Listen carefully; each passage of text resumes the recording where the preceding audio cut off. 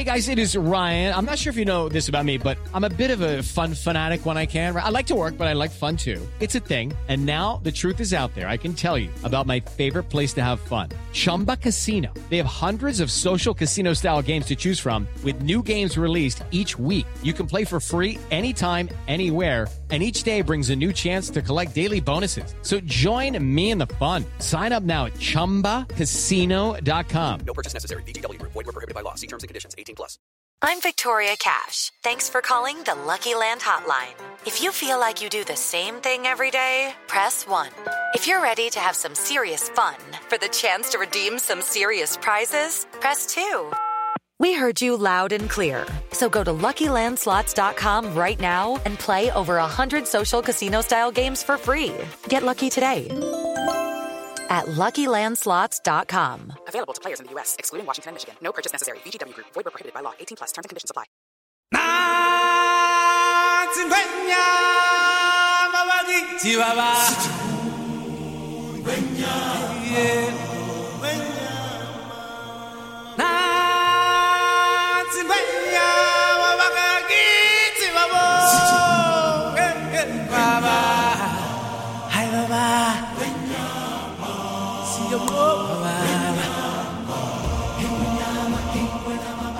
Moviegoers around the world are about to visit Pride Rock through director Jon Favreau's groundbreaking adaptation of Disney's beloved 1994 animated classic, The Lion King. The photoreal film was made using a bleeding-edge virtual production process that involved live-action production techniques to create a final movie that is completely CG. Today's guest, Jon Favreau, is a director, producer, actor, and writer who is no stranger to Disney's universe. He used earlier virtual production techniques to make his 2016 hit The Jungle Book, an adaptation of Disney's 1967 animated classic.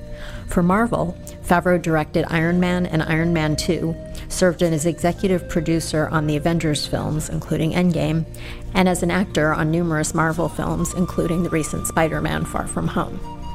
Today, I'm very happy to welcome The Lion King's director, Jon Favreau, who talks about the innovative filmmaking process, honoring the 1994 animated classic, as well as the music and new songs for the movie. I'm Carolyn Jardina. Welcome to the Hollywood Reporters Behind the Screen. It's the same.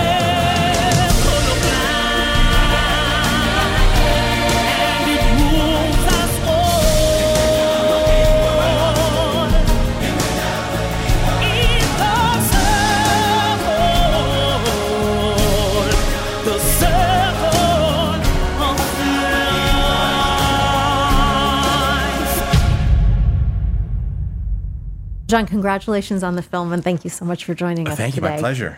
So this movie was made using virtual production techniques, which loosely means that the final film is photoreal, yet it's fully CG and made incorporating production techniques that are typically used in live-action production. It's building on some of the techniques that you used to make Jungle Book, but for the uninitiated, would you explain the process and what's new this time around?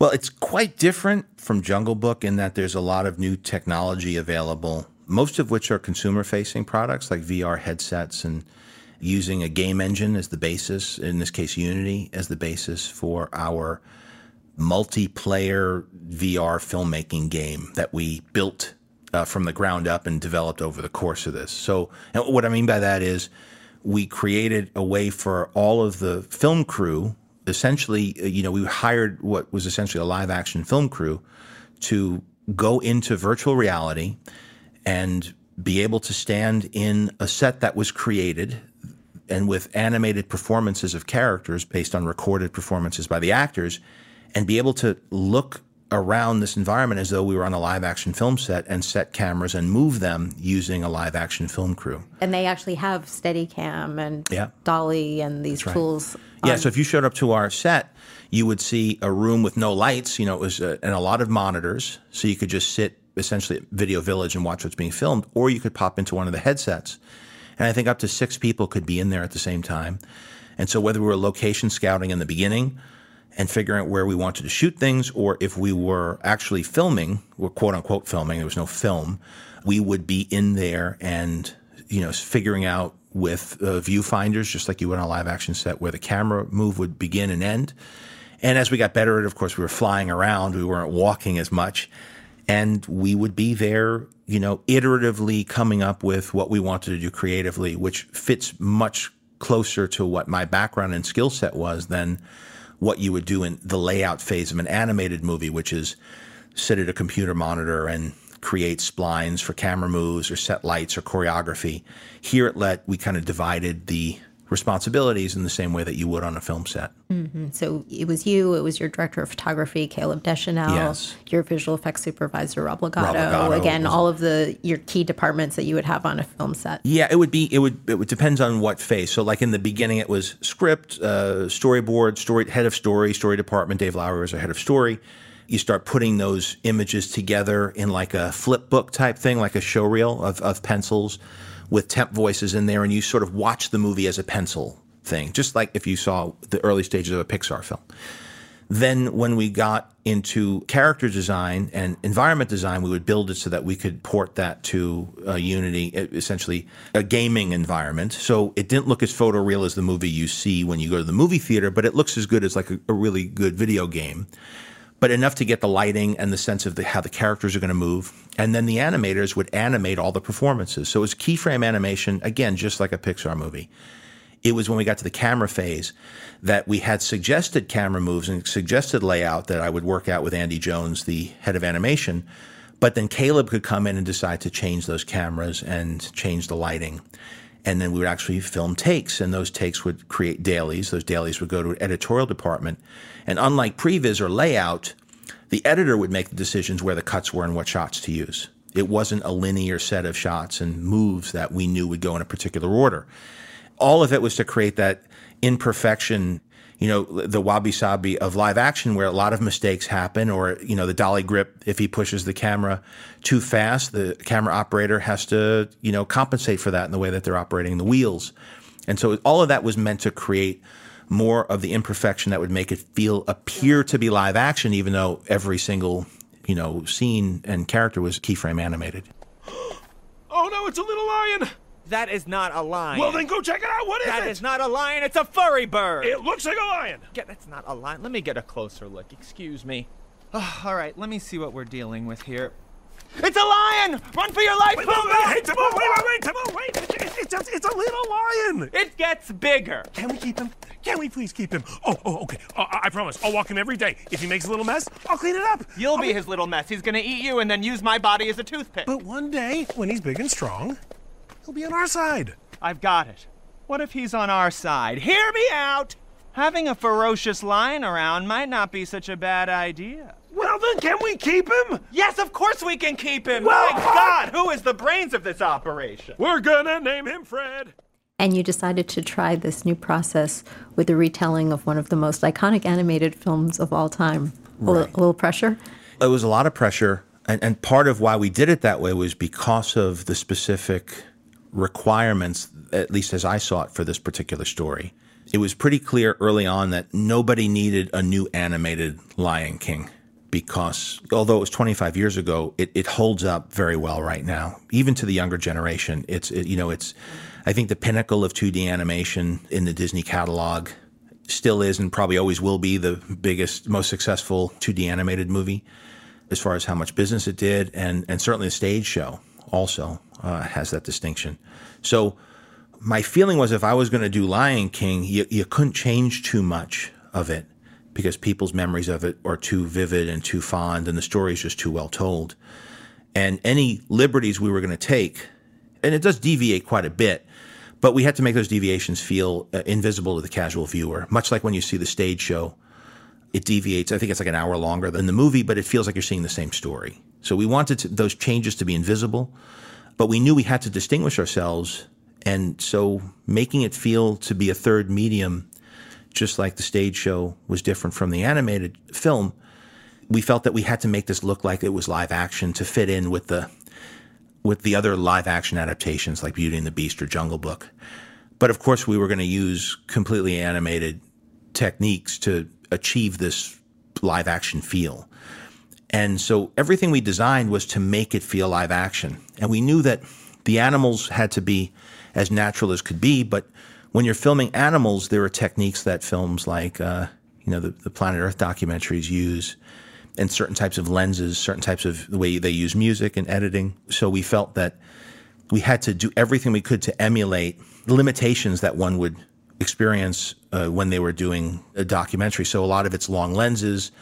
The camera moves, oftentimes the camera moves are nodal. A lot of times there's mismatching editorially in the coverage because you're using one camera and kind of cheating coverage, popping to a different size. And we kind of reverse engineered a lot of the documentaries. Also nice to talk to Hans Zimmer, who happens to score those as well. So we really studied that. And so these tools that we built were meant to differentiate us from the animation format. But now this production process really could change the way Hollywood makes movies. What impact do you foresee on the types of movies that are made and how they are made? It doesn't have to use this specific technique. I think each project is a puzzle, and each puzzle requires a different solution. But with what I've learned from this, I'm using it now on The Mandalorian, because here I am working with a whole group of different directors, but by having this virtual camera instead of a previs process, it allows us to kind of make the movie together virtually before we ever shoot the episodes. And what's more is we could use what we get, all the learning from the virtual production informs how much set we have to build, what's in the background, and we're even exploring, in the first season, we used video walls and game engine technology, in this case Epic Game Engine, to actually have parallax and moving in-camera backgrounds for some of the sequences. So instead of having a translator or a green screen, we could actually move the camera and the background moves using the game engine to maintain parallax. So using all the same tools of like virtual reality and virtual camera and positional data on the camera, we can help drive a much different and more efficient visual effects pipeline, especially for something where the turnaround time is as fast as a television show. So it's like when you learn what the technology could do and you understand it, it will inspire you to either tell different stories or alter the technology to fit whatever story you're trying to tell. And so many people came to the set to see what we were doing. And just as I was welcome to other people's set, like James Cameron, we welcome other people. And so there's a nice spirit of collaboration between people in the industry who are interested in technology, because it offers an opportunity to make the process more efficient, quality higher, quality of life better, and allow stories to be told that formerly couldn't have been told, because now you have so many more tools and your imagination can run more free. What impact could the process have on budgets? This project, if we had eliminated the virtual camera step, we could have made this film less expensively, significantly less expensively, because we had a whole film crew and a film shoot. And if we had done the traditional animation pipeline, we could have gone right from pencil to, the storyboards into show reels, into layout, and then go right from layout into render. And we could have been done probably 6 months earlier, maybe a year earlier. I don't think it would have had the same look, and I think this particular project required the look that virtual camera offered. So we could have condensed the process and it would have just been purely animated. But by putting this live action aesthetic into it, it made it a more expensive process. But you're saying that if you had done it the other way, it would have felt more like a traditional I think it would have movie. I think you would have felt splined cameras. I think you would have felt an aesthetic that you're not always conscious of, that would make you subconsciously say, oh, this is animated. The camera's moving in a way that doesn't feel as much like a live action film, or the cut points feel predetermined as opposed to something that was chosen after the fact by an editor using whatever available footage worked best to tell this particular story, or whatever was usable for this action sequence. There's a lot of subconscious decisions that are being made, even in the way the camera's operated, when you're following something as opposed to planning something ahead of time. But for example, using similar technology for set extension and in-camera visual effects, it's actually making the process shorter and allowing much more efficiency on a film set, and requiring, if you could do photogrammetry in a real environment and have a virtual backlot, you can go through, shoot several scenes one after the other and just call up on the computer a different background. And as long as it's photoreal, and what's nice too is the actors get to see real environments behind them. They don't just see blue screen. And a cinematographer could line up a shot and know where the horizon is because it's there. And when they move or raise or tilt the camera, or boom up or down, they see what you inherit in the geometry behind the performers. So I think that there's ultimately always room for efficiency. I think in the beginning it's always more expensive, and then Moore's law takes over, and then you have efficiencies of scale. And right now there's so much great technology readily available to consumers that could be applied to this industrial application. That's where you really benefit, because you have all of this investment into the consumer space, and getting consumers to adopt something is not as easy as getting it adopted for industrial applications where people see opportunities in these new technologies. And so as we're playing with all these new HMDs, and we have these great partners with, Unity was helping us write code. Magnopus was brought in as a contractor. MPC was there. Rob Legato was overseeing much of this.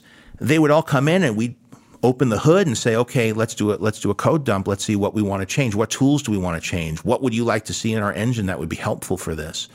So there's a lot of incentive for collaboration with these technology companies, and all trying to refine this and differentiate themselves from each other. Does this process, taking it onto a virtual set, also provide savings compared with if you were to go on location?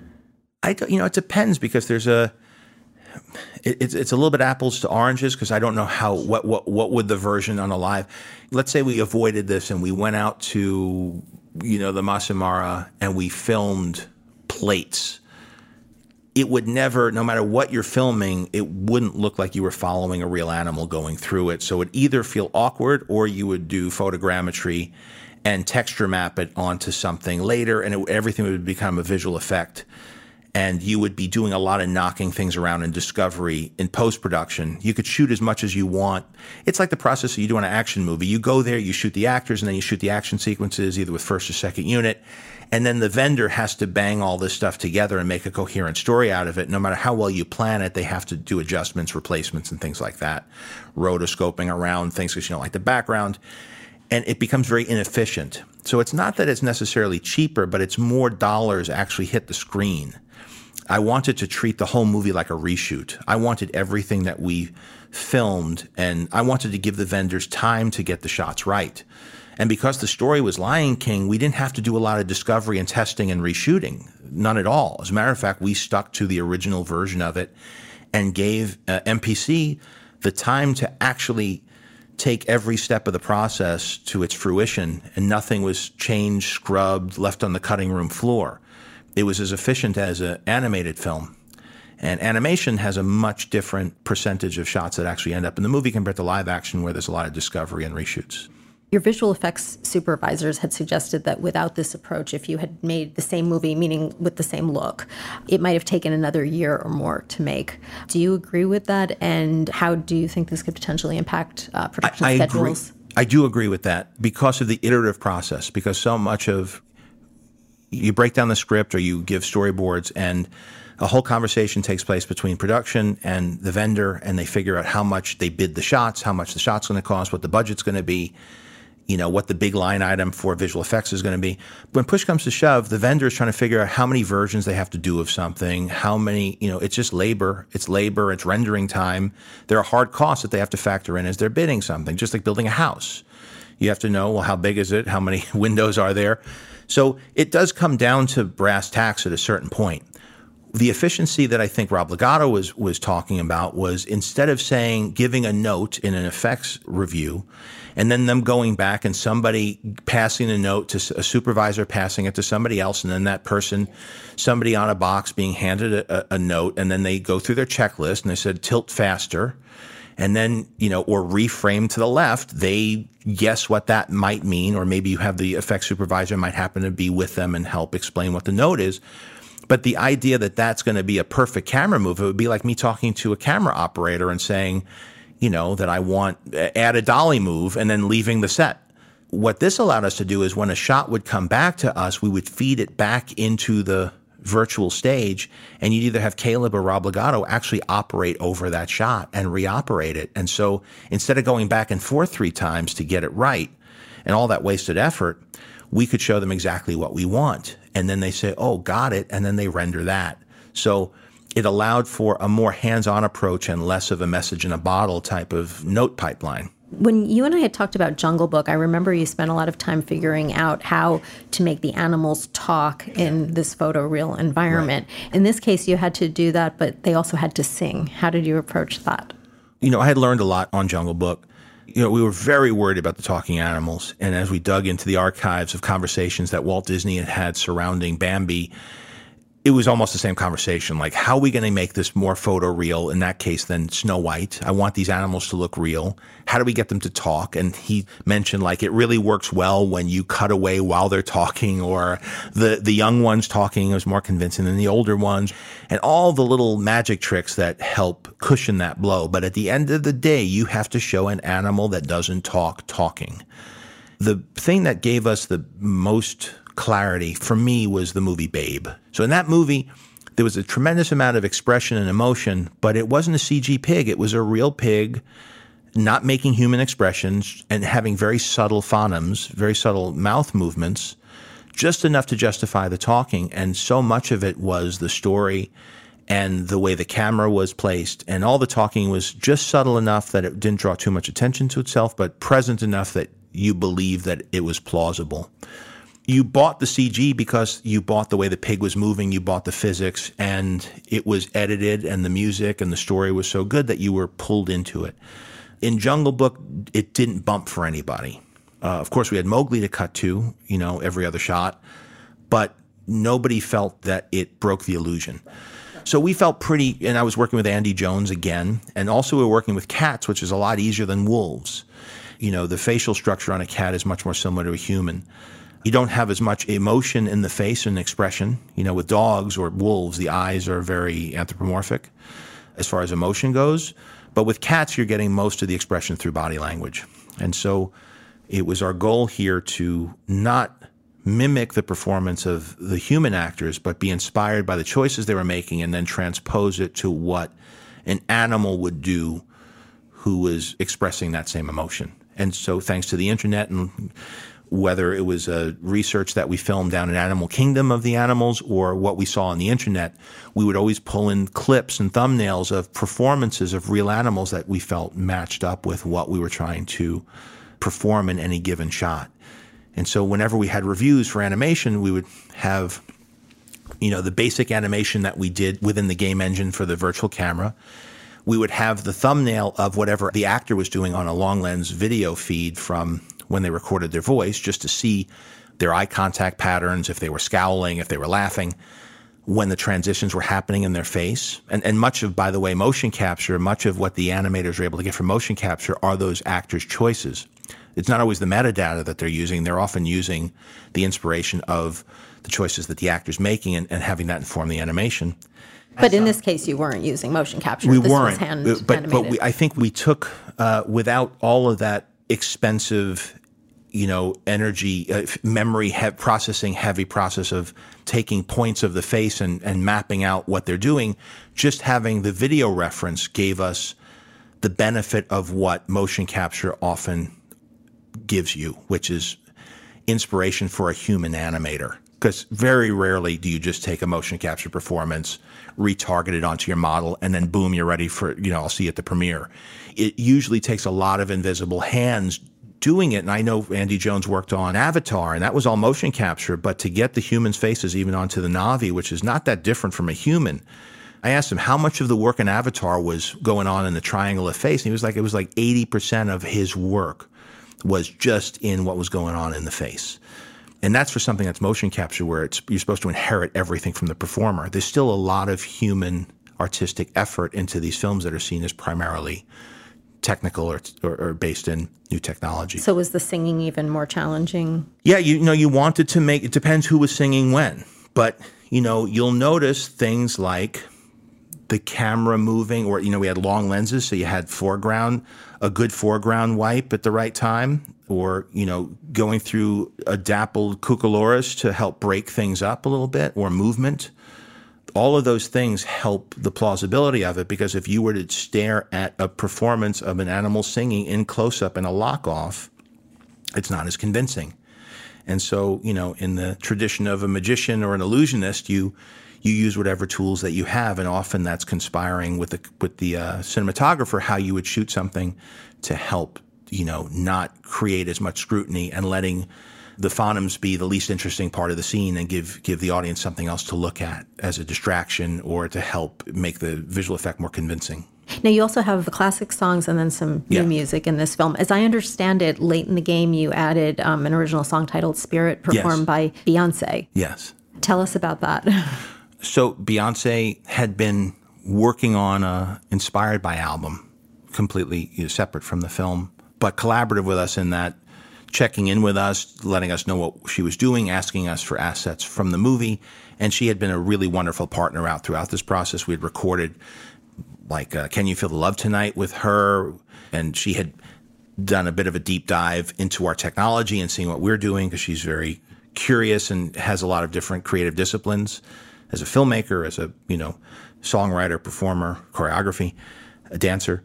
She was very, very much embracing of what we were doing and understood that we were innovating a lot of things, and you show somebody like her what we're doing and it inspires a lot of ideas. And so musically and cinematically, she was working on kind of something to be supportive of this. And then one song came out of that process, which was Spirit, that she played for us and was just wonderful. And Hans Zimmer is, of course, not just a composer on this, but really has shepherded me through this experience and made me understand what was happening during the old film, which, although we hold it in such high esteem now, he's always quick to remind me how improvisational the process was and how, much like many great films like Star Wars or Casablanca, at the time felt very haphazard, but came together to be something that was quite perfect. And so he was there to help guide me through that. And when he heard Spirit, and I said, I think that this is, we all agreed it was a great song. It's like, can we fit it? You want to fit it in a way where it doesn't detract from what people have come to expect from it. You don't want to pull something out that was in the original film to make room for it, but there was a montage that really worked well emotionally with it. We tried it. The original album version was cool with edits, and then Hans got to work with Lebo M, and they laid in some vocals over it. And so the version that's in the film is actually slightly different from the one that's on the album, but it helped make it feel like it was part of the same soundscape as it. Whoa, Spirit, what's the heavens open? Yeah, Spirit, can you hear it calling? Yeah. It's a moment when Nala's character is having a lot of impact on Simba, and a moment of soul searching. It's after he sees his father in the clouds. And so it's the build up to the last act. And, and he was always and continues to be somebody who was a, very helpful collaborator and guide. He has this shop, remote control where he does his recordings and mixing and composing. And, he goes into his workshop and he works like he wakes up, late in the day like a rock star, but works all night. Like he's a night owl. Then like the next day he'll call you and say, like 3 PM and say, I got something for you to hear, come down. And so you go into his beautiful, it looks like a European parlor with, velvet wallpaper and candles and instruments and computers. And you go in there. And, maybe Pharrell's there with him working on something and they're showing you something and he plays it against picture and he has a big monitor. And it really worked well and it was super exciting. And so it allowed us to have that original song. It allowed us to have, in the first end credit song is a collaboration between Elton John and Tim Rice, and Lebo M has a choir on it. It's called Never Too Late. So to have a new Elton John song there at the end that, although it's new, feels connected because hearing Elton John's voice at the end of the film feels really familiar and fun and emotionally, me growing up with his voice is so special. So again, mixing the old with the new. And I think that's what Walt Disney always did so well. He really embraced new technologies. Even Steamboat Willie that we think of as like an old-fashioned cartoon was quite groundbreaking at the time for locking picture with sound. And, he always embraced these new technological breakthroughs and applied new tech and new techniques to old stories. And there's even a little tipping of the cap to that. When we do Lion Sleeps Tonight, we kind of lock the picture to the sound and we choreograph the animals' movements with the song. And even today, even with all this technology, there's still something really satisfying about watching just the little, whatever the deer kind of trotting along to the tempo of the song. There's just something, it's like a brain hack. I don't know. Yeah, thank you. And that was something that wasn't in the original either, but was inspired by something that was.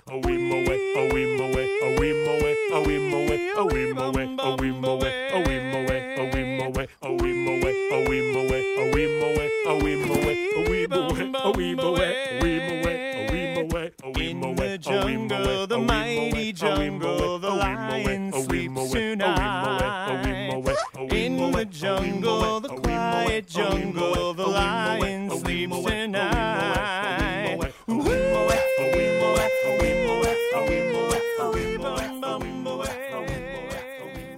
You're a fan of the original. What did it feel like to bring this to the screen for you personally?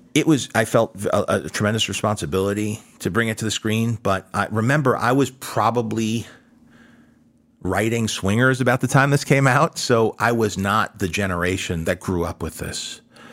But the fact that this, like the Pixar movies, cut through to me in my 20s, and that even though I was not the target audience, that it made it to me and that I appreciated and liked the film, shows how ubiquitous they were and how powerful pieces of storytelling they were. Because I could not have been less interested. If I was going to watch a movie, I was going to go to the New Beverly and I was going to watch a revival of a classic, and I wasn't really keyed into what was currently part of pop culture at that time. But this film cut through, and I remember thinking how wonderful it was. And so in one sense, I have the objectivity of somebody who got to see it as an adult. And a lot of younger people were working on the film, because remember, we had hundreds of people working on it, and we always made sure that we kept the door open. So if somebody was in a review and they didn't like a shot that we had in, or they said, it was the other way in the old movie, we had to listen and we had to encourage that conversation, because we just didn't have that perspective. Me and Rob Legato or Caleb Deschanel could look at each other. We don't know. But thankfully, there were many generations of people working on the movie. And in post-production also, while we're working on it, not post-production, while we're working on it, Donald Glover brought Chance the Rapper around, and he was like our Lion King technical advisor. So you had Hans Zimmer, who knew everything about the original production and about the music, and he was working with Pharrell, who was helping to reinvent this stuff as a producer. But then Chance came in, and watching him watch what we were doing was fascinating to me. We just showed it to him like as a courtesy, because he was Donald's friend, and I'm a fan. And then he would come in or with his friends, and they would have such insightful, or just seeing what they laughed at, or when we deviated, to say, is that okay? He says, no, it's different, but I like that. Yeah, no, that's good. And so he became somebody that I really relied on. And then it was like, hey, you want to do something? And so, half the animals in the Cloud Forest are Chance doing different voices. So he's the bush baby, but he gets a lot of laughs in the movie, and even did some singing and part of the Lion Sleeps Tonight thing. So he's just credited, I think, as a character in it. But I just want to make clear that he was so much more than that. And I'm very grateful. And if he ever hears this, thank you, Chance. It was, I appreciate so much how much you helped. Speaking of the original, what were some of the conversations you had with the filmmakers from the 1994 film? Well, they would, sometimes it would just be a meal. Sometimes it would be a tour. Sometimes it would be showing them footage. Rob Minkoff I knew from before, so he was the one who I spoke to the most. But there were people who were involved with this, who were involved with the previous production and even the stage shows. And it really was the same conversation every time, which was, here's how we did it. It was a much more precarious process than one would think. We ended up with something that we're very proud of, that has had a tremendous amount of impact, that we feel very lucky to have been involved with. And it feels like something bigger than, it's turned into something bigger than what we knew we were doing at the time. And they really cared, and they answered whatever questions I had for them. And they were very supportive when I showed them what we were working on. I think that they were happy that we were different enough that it didn't feel like we were replacing that, but it also felt like that we were true enough to it that it was honoring the work that they had done. And make no secret of the fact that this movie's nothing without that film. This movie is building on what they had discovered and created. And now we're just like the stage show, trying to find a different way to celebrate that story. You said at the premiere there was one live action shot in the film. Right. Will you reveal it? I want people to see, well, you could guess, but I want people to see the movie. And if we tell them going in, I want them to look at it and try to figure it out. And just the fact that people are coming up with saying different shots to me now tells me that we did our job. I'll give a clue. There are no animals in the shot. Congratulations on the film, and thank you so much for joining us. I'm really glad we had a chance to talk. Oh, thank you so much for having me on here. It's so nice to have a conversation like this where it's very specifically directed towards this particular part of the process, because it's nice to not have to explain everything from scratch about it, that your audience has an understanding or at least curiosity about what we're doing here, because it is fascinating, and it's nice to be able to draw attention to how much innovation the people who put the technical side of this together was. It's all that's invisible. But later on, after people see the movie, I'd love to show people a little bit more behind the curtain. You don't want to see how the magic trick works before you see the performance, but then afterwards, we'll pull the curtain back a little bit more and show, because as interesting as it looks visually, when you understand what went into it, there's, I think, a renewed appreciation for how many different people had to innovate as much as they did to make their work invisible. Thank you. Thanks so much for having me.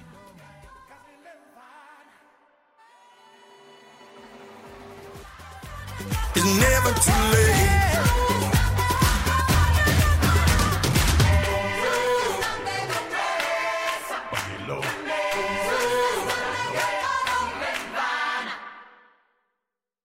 Hello, it is Ryan, and I was on a flight the other day playing one of my favorite social spin slot games on ChumbaCasino.com. I looked over at the person sitting next to me, and you know what they were doing?